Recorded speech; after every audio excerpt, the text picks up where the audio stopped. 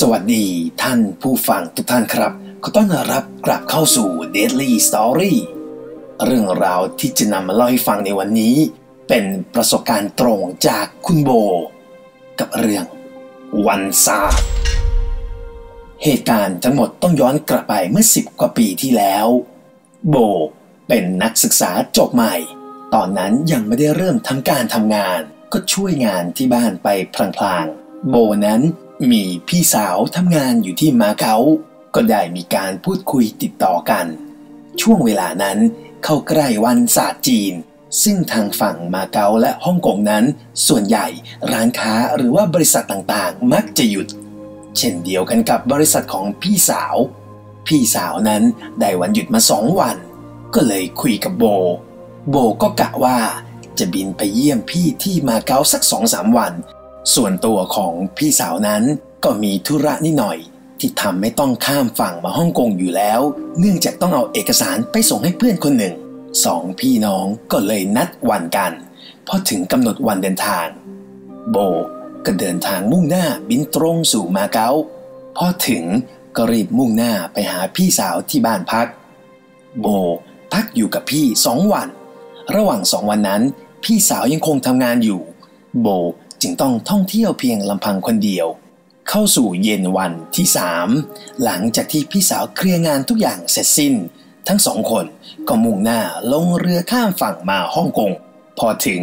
ทั้งคู่ก็นั่งแท็กซี่เข้าสู่โรงแรมที่จองเอาไว้ซึ่งตั้งอยู่ย่านจอร์แดนเย็นวันนั้นพอทั้งคู่เก็บสัมภาระเสร็จสิ้นเรียบร้อยก็ออกไปหาอะไรกินกันในเมืองพี่สาวก็บอกกับโบว่าวันนี้ถ้าเกิดอยากซื้ออะไรก็ซื้อไว้ก่อนเนื่องจากพรุ่งนี้เป็นวันศาสตร์จีนร้านค้าหลายๆร้านนั้นก็มักจะหยุดกันแต่ว่าโบก็ไม่ได้สนใจอะไรมากเนื่องจากวันรุ่งขึ้นกะว่าจะเดินอยู่ในห้างสรรพสินค้ามากกว่าทั้งคู่พอกินข้าวเสร็จเดินเล่นอยู่แถวมงก๊กเนื่องจากบริเวณนั้นมีถนนคนเดินแล้วก็กลับสู่โรงแรมที่พักค่ำคืนแรกในฮ่องกงก็ผ่านพ้นไปเช้าวันต่อมาหลังจากที่ทั้งคู่กินข้าวเช้าร่วมกันก็ไปเดินช้อปปิ้งกันในห้างสรรพสินค้าอยู่ค่อนวันพี่สาวของโบนั้นได้นัดเพื่อนร่วมงานเอาไว้ประมาณสัก6 โมงเย็นก็เลยแยกกับโบโดยนัดสถานที่ซึ่งเป็นร้านขายก๋วยเตี๋ยวเนื้ออยู่ร้านหนึ่งใกล้ๆกับโรงแรมโบนั้นก็เดินช้อปปิ้งคนเดียวต่อไปจนใกล้ๆถึงเวลาที่นัดประมาณสัก20 ทุ่มได้โบก็มุ่งหน้าไปที่ร้านก๋วยเตี๋ยวเนื้อจุดนัดหมายกับพี่สาวแต่ว่าระหว่างทางนั้นโบเจอร้านขายน้ำปั่นซึ่งส่วนตัวก็ชอบอยู่แล้วจึงหยุดแวะซื้อของตัวเอง1 แก้วของพี่สาวอีก1 แก้วพอจ่ายเงินเสร็จสับเรียบร้อยโบรับน้ำทั้ง2 แก้วมาถืออยู่ในมือแล้วก็อย่างที่บอกไปว่าวันนั้นทั้งวันโบช้อปปิ้งมาตลอดมีถุงใส่ของเต็มไม้เต็มมือทำให้โบนั้นสะดุดยังไม่ทันที่โบจะหันไปดูว่าสะดุดกับอะไรแก้วน้ำในมือของโบ1 แก้วก็หล่นลงกับพื้นพอหันไปมองโบสะดุดเข้ากับถาดใส่อาหารถาดหนึ่งซึ่งวางอยู่ข้างๆร้านขายน้ำส่วนแก้วน้ำของโบที่หกนั้นก็หกไปรดถาดข้าวอีกถาดหนึ่งซึ่งวางอยู่ใกล้ๆกันณวินาทีนั้นโบก็ไม่รู้ว่าถาดข้าวที่วางเอาไว้ริมถนนเหล่านี้เขาเอาไว้ไหว้อะไรแต่เนื่องโดยโบนั้นสะดุดจนหกเลอะเทอะก็เลยเอาเท้าเกลี่ยเศษอาหารให้มันอยู่ที่เดิมแล้วก็รีบมุ่งหน้าเดินไปหาพี่สาวที่นัดกันเอาไว้พอไปถึงก็เจอพี่สาวยืนอยู่แล้วหน้าร้านทั้งคู่นั้นชอบมากินก๋วยเตี๋ยวที่ร้านนี้พอทั้งคู่เจอกันก็เดินเข้าไปในร้านพอเลือกโต๊ะนั่งได้พนักงานซึ่งเป็นเด็กเสิร์ฟก็ยกน้ำชามาเสิร์ฟให้กับทั้งคู่แต่ว่ายกมาด้วยกันทั้งหมด6 แก้วทั้งโบและพี่สาวก็มองหน้ากันแบบงงๆทั้ง2 คนนั้นเลือกนั่งโต๊ะกลางซึ่งเป็นโต๊ะกลมพอเห็นเด็กเสิร์ฟยกมาเสิร์ฟแบบนี้อาจจะคิดว่าประชดที่เลือกนั่งโต๊ะใหญ่ทั้งคู่ก็เรียกเด็กมาสั่งอาหารเพียงแต่ว่าเมนูประจำที่โบชอบกินนั้นไม่เหลือเลยแต่ว่าของพี่สาวยังคงมีอยู่ทำให้โบต้องเลือกกินอย่างอื่นแทนซึ่งโบก็กินไปบ่นไปเนื่องจากไม่ได้กินของชอบของตัวเองแถมยังบ่นกับพี่สาวด้วยว่าซื้อน้ำมา2 แก้ว ของพี่แก้วหนึ่งแต่ของตัวเองทำหล่นอดกินจนได้หลังจากทั้งคู่กินข้าวเย็นเสร็จก็มุ่งหน้าเดินกลับไปที่โรงแรมต้องบอกก่อนว่าโรงแรมแห่งนี้ล็อบบี้จะอยู่ชั้น2ซึ่งก็คือชั้น1นั้นเดินขึ้นลิฟต์ไปเลยโบและพี่สาวพอเดินไปถึงชั้นล่างก็กดลิฟต์ขึ้นไปเพียงแค่2คนลิฟต์นั้นพอเลื่อนไปถึงชั้นล็อบบี้ก็เปิดออกเหมือนกับมีคนกดเรียกแต่ว่าพอประตูลิฟต์ถูกเปิดออกผู้ชายผู้หญิงที่อยู่ด้านนอกลิฟต์นั้นก็สายหน้าเหมือนกับว่าไม่ขึ้นด้วยทั้งที่ลิฟต์ก็ว่างมีเพียงแค่พี่น้อง2คนเท่านั้นแต่ว่าทั้งคู่ก็ไม่ได้สนใจอะไรมุ่งหน้าไปที่ห้องของตัวเอง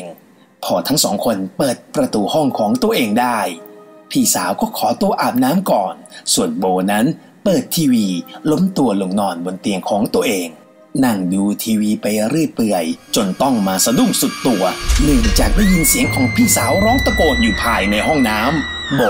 รีบลุกขึ้นจากเตียงเดินมุ่งหน้าไปสู่ห้องน้ำพี่สาวก็เปิดประตูออกมาพอดีแล้วก็บอกว่าโบแกไปทำอะไรมาโบก็ตกใจ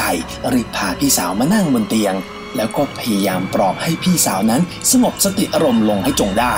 เวลาผ่านไปครู่เดียวพี่สาวก็เหมือนตั้งสติได้แล้วก็เริ่มหันเรียหันขวางพยายามมองไปที่บริเวณหน้าประตูห้องน้ำแล้วก็ค่อยๆเปิดปากเล่าเรื่องให้กับโบฟังว่าตอนที่พี่สาวกำลังอาบน้ำอยู่นั้นให้นึกภาพตามว่าพี่สาวกำลังอาบน้ำอยู่ในอ่างอาบน้ำโดยที่มีผ้าพลาสติกขุ่นๆกั้นเอาไว้ระหว่างส่วนเปียกและส่วนแห้งตอนที่กำลังอาบน้ำอยู่นั้นพี่สาวได้ยินเสียงแก๊กๆอยู่บริเวณด้านส่วนแห้งแต่ว่าก็ยังไม่ทันได้ลืมตาขึ้นมามองว่าเสียงอะไรก็ได้ยินเสียงผ้าพลาสติกขุ่นๆที่กั้นเอาไว้ระหว่างส่วนแห้งกับเปียกนั้นดังฟึบพี่สาวรีบล้างหน้าแล้วลืมตาดูก็มองเห็นเงาผ่านผ้าพลาสติกขุ่นๆด้านนอกอ่างอาบน้ำนั้นมีเงาอยู่ด้วยกันทั้งหมด4เงาพี่สาวตกใจสุดขีดร้องตะโกนเสียงดังออกมาแล้วเงานั้นก็หายไปแต่ว่าหูของพี่สาวก็ได้ยินเสียงคนมาพูดพึมพำอยู่บริเวณข้างหูว่าน้องสาวแกมาแกล้งกันทำไมเสียงที่ว่าเป็นเสียงของผู้ชายแหบๆโบได้ยินแบบนั้นก็ได้แต่นั่งนิ่งอึ้งเอาแต่คิดว่าวันนี้ทั้งวันทำอะไรมาบ้างจนกระทั่งนึกถึงตอนที่ซื้อน้ำปั่นแล้วไปเตะถูกถาดอาหารเข้าก็เลยรีบเล่าให้กับพี่สาวได้ฟังพี่สาวได้ยินแบบนั้นก็คิดว่าน่าจะเป็นสาเหตุนี้นี่แหละก็เลยรีบลุกไปหยิบโทรศัพท์โทรไปหาเพื่อนชาวจีนซึ่งอาศัยอยู่ในฮ่องกงแล้วก็ได้คำตอบว่าวันนี้เป็นวันศาสตร์จีนตามความเชื่อคติแบบชาวจีนนั้น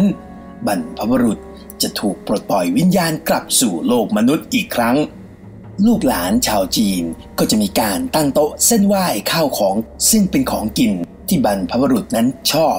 รวมไปถึงมีการตั้งโต๊ะไหว้เจ้าด้วยเหมือนกันรวมไปถึงตามร้านรวงต่างๆซึ่งมีความเชื่อแบบนี้ก็จะมีการจัดวางอาหารถาดเล็กๆเอาไว้สำหรับไหว้ผีเร่ร่อนบริเวณหน้าร้านของตัวเองซึ่งดวงวิญญาณเร่ร่อนเหล่านี้คนจีนก็จะถือว่าเป็นดวงวิญญาณที่น่าสงสารที่สุดเนื่องจากบางคนไม่มีญาติทั้งปีทั้งชาติไม่เคยมีใครทำบุญไปให้พอถึงเวลาวันศาสตร์จีนชาวบ้านตามร้านรวงต่างๆนั้นมีน้ำใจจัดอาหารใส่ถาดวางตามริมถนนเส้นไหว้พวกผีเหล่านี้จะดีใจเป็นพิเศษเพื่อนของพี่สาวก็เลยแนะนำว่าในเมื่อโบทำอาหารของเขาเสียหายก็จัดอาหารชุดใหม่แล้วก็ระลึกถึงเขาเรียกเขามากินซะก็น่าจะหมดเรื่องให้ไปซื้ออาหารมาวางไว้กับพื้นหน้าห้องก็ได้แล้วก็เอาช้อนเคาะเรียกเขาให้เขามากินทุกอย่างอาจจะดีขึ้นทั้งสองพี่น้องได้รับรู้เรื่องราวต่างๆมาแบบนี้ก็พอจะเข้าใจแล้วว่าตอนที่ไปนั่งที่ร้านก๋วยเตี๋ยวทำไมเด็กเสิร์ฟถึงยกน้ำมาหลายแก้วรวมไปถึงตอนที่ลิฟต์เปิดบนล็อบบี้ทำไมนักท่องเที่ยวถึงไม่ยอมก้าวเข้ามาในลิฟต์วิญญาณที่กำลังกินของไหว้ข้างทางน่าจะตามเธอทั้ง2คนเข้ามาจริงๆแต่ว่าทั้งคู่ก็ไม่มีใครกล้าออกจากห้องลงไปซื้ออาหารมาไหว้คืนก็เลยตัดสินใจโทรศัพท์ลงไปเรียกรูมเซอร์วิส สั่งอาหารขึ้นมา4ที่ระหว่างที่รออาหารนั้นทั้ง2คนนั่งแทบจะชิดติดกันกอดเป็นคนเดียวกันด้วยซ้ำเวลาผ่านไปครู่หนึ่งเสียงออดหน้าประตูก็ดังขึ้นทั้ง2คนเดินไปส่องตาแมวดูก็เห็นเป็นบริกรยกอาหารมาเสิร์ฟนั่นเองพอจ่ายเงินเสร็จสับเรียบร้อยรอจนบริกรนั้นเดินกลับลงลิฟต์ไปโบก็ยกถาดอาหารเปิดประตูแล้วก็ไปวางไว้หน้าห้องพร้อมกันนั้นก็หยิบช้อนขึ้นมาคันหนึ่งเคาะไปที่จาน 3-4 ครั้ง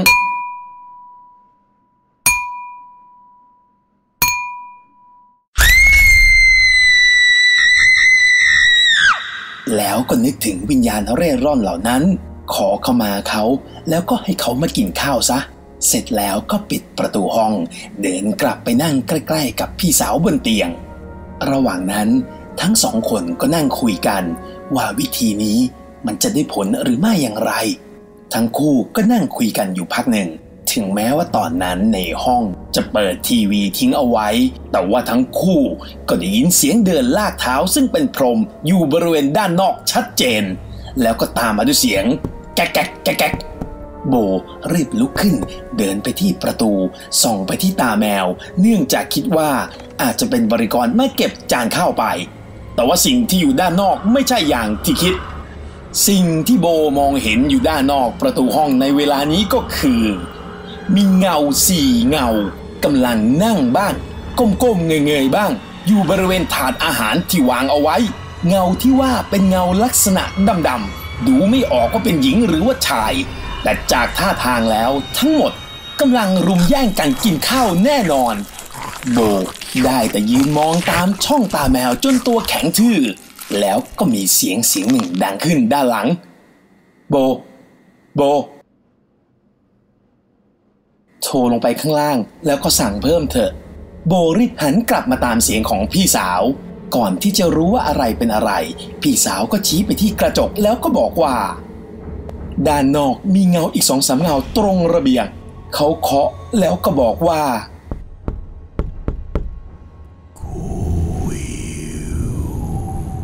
นั่นทำให้ทั้ง2พี่น้องต้องรีบโทรศัพท์ลงไปสั่งขึ้นมาเพิ่มแล้วพี่สาวก็โทรกลับไปหาเพื่อนอีกครั้งหนึ่งเล่าเหตุการณ์ทั้งหมดให้ฟังเพื่อนก็บอกว่า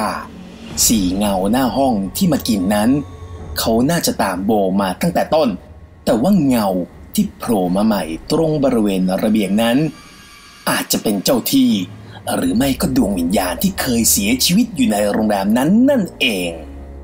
เรื่องราวทั้งหมดก็จบลงเพียงเท่านี้ขอขอบคุณเจ้าของเรื่องวันศาสตร์ด้วยความขอบคุณจากผม